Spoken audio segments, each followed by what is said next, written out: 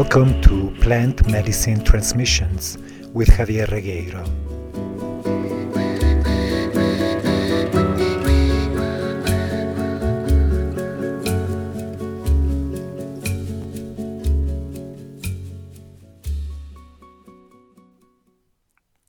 Hello everybody and welcome back to Plant Medicine Transmissions. My name is Javier Regueiro and I am here today to talk about something very serious. And that very serious theme is the theme of seriousness. Many years ago, a teacher of mine shared with me and his other students the fact that seriousness is always a sign that we are missing the point. Now I feel that it's been a long 18 and 19 years since September 11th, 2001, that the world suffers from excessive seriousness. We cannot crack a joke in front of any government official or airport employee, policeman, or anybody, without being taken literally for what we say. Sometimes that lack of humor is seen as being respectful to the suffering, the plight of other people. But I feel that this is also a symptom of something much deeper. The bottom line is that we become most serious when our survival is at stake. And by survival, I mean physical survival. We are experiencing another wave of this right now with this pandemic where everything is taken damn seriously. Now, the situation calls for a certain seriousness, particularly in taking care of certain safety, hygienic measures. But the excess of seriousness is a sign of how scared we are, how fearful we are for our very own survival. Fear of survival, which in the chakra system is lodged in the base chakra, at the base of the spine, is our most basic fear.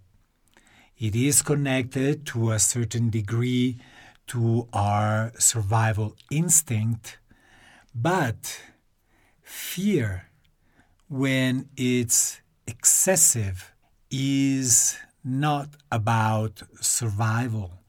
It's really about fear. It's about feeling vulnerable. It's about feeling weak.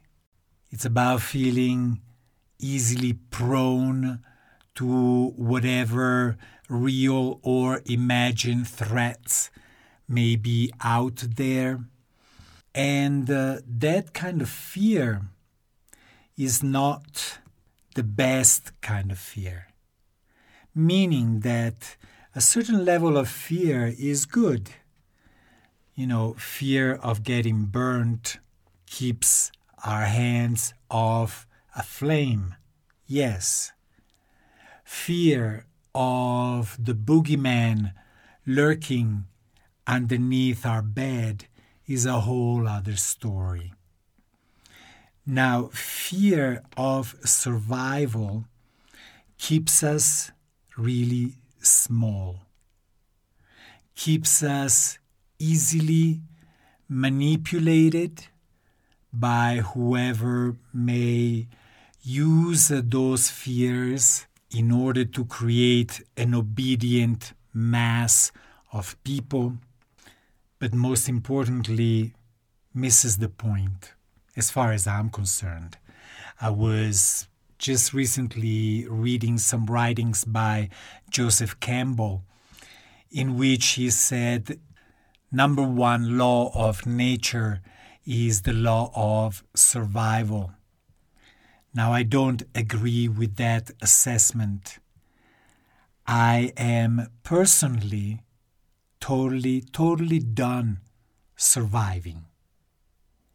In these times of plenty, where we have more than we could ever possibly dream of, we are still in a situation of scarcity, of scrambling to have our needs met so that we can survive.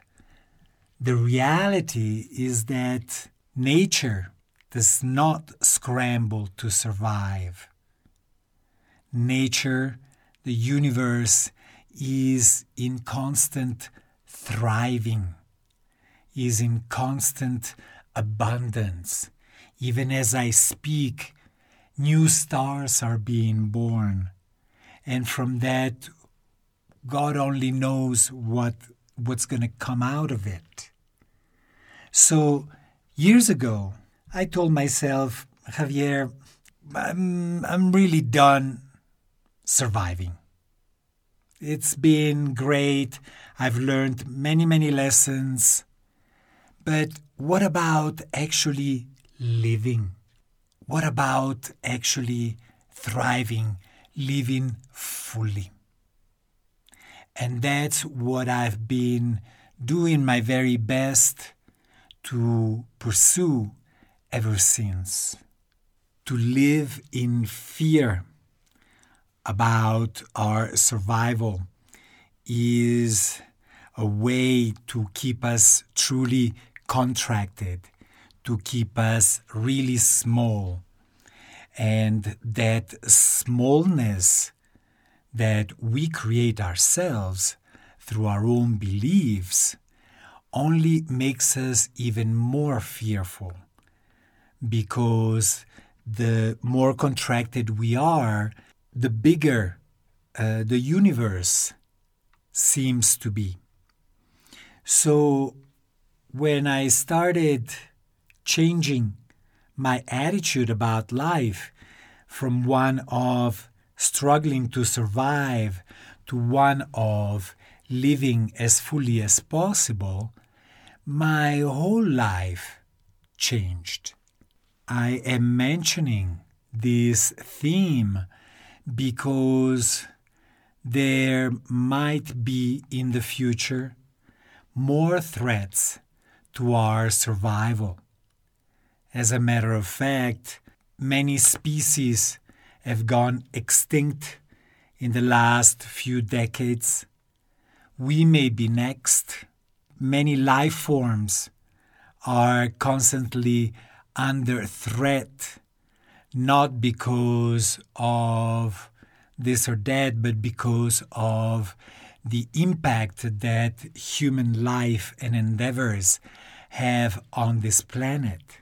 So there will be more threats to our survival because we are destroying, as we speak, the living conditions of this very planet, and as a result, our own ability to live in it. So there will be, most likely, I'm no clairvoyant, there will be more threats. Many of these threats are manufactured.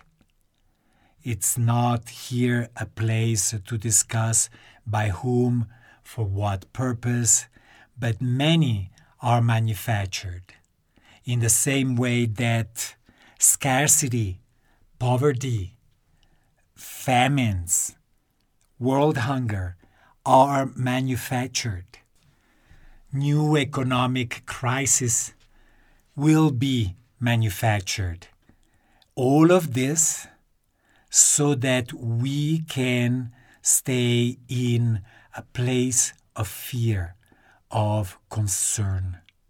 Now it's our choice to live in fear or live in freedom.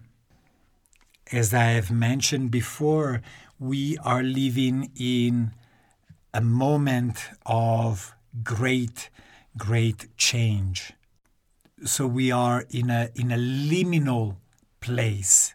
We are like in between worlds, in between paradigms. And this particular situation of being in between two different paradigms carries immense power, immense possibilities for change and for shifting. Now, it is up to us to put in place those shifts. And if we act deliberately to put in place those changes, then these changes will not be forced upon us.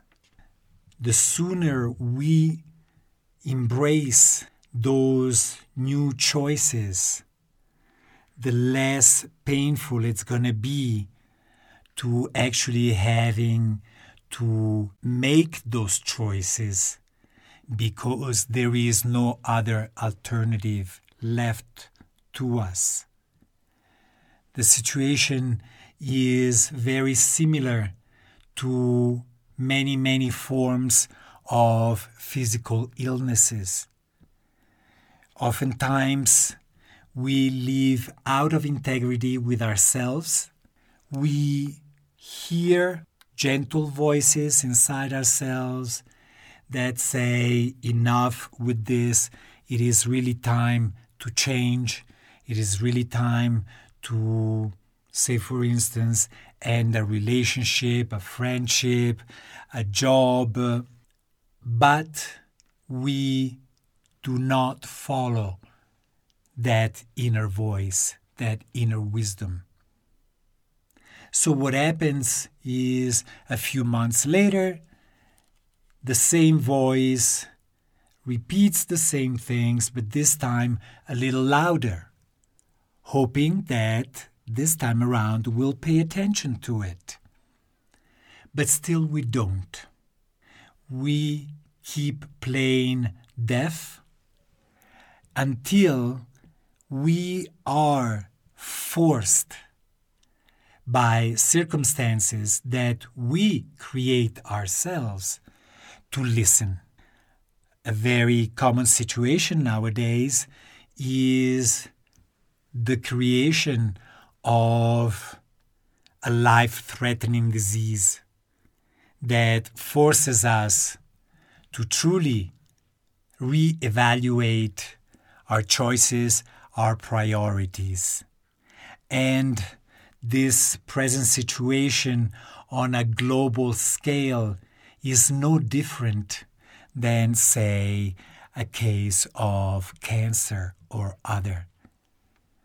On a global scale, we are suffering from cancer of many different kinds. In the case of, say, for instance, suffering from cancer, our usual immediate response is once again one of physical survival. And we are willing to follow medical advice, to take on medical procedures that are very invasive, that are very often ineffective, but we're willing to do anything just to stay alive, even at the risk of killing ourselves in the process of trying to eradicate this illness. But that once again misses the point. Misses the point because, and I'll use again the example of cancer, cancer is not physiological. Cancer has such a strong spiritual, emotional, mental components that to treat it as a simple, exclusively physical ailment completely misses the point, and that's why so many people do not survive such illness. So what happens for many people is after the initial shock and making sure that their lifespan continues for a little longer is a serious reconsideration of not only their lifestyles, but also of their priorities. I speak of this because we are in the process of going, now the expression is totally wrong, but of going back to normal in the case of this pandemic. We are slowly opening up businesses again, allowing people greater freedom of movement. Now, the important thing is to know that we are not going back to normal to anything. There is no going back to anything. It is always a going forward in our lives. But as things tend to be kind of normal, say by using the image of, we have been in a major ayahuasca ceremony ever since the onset of this pandemic. Now the effects tend to be a little less, tend to taper off a little bit, and before we know it, that scary, interesting, insightful ceremony is going to be over. And we're going to go back home with all of this experience to be processed and to be integrated.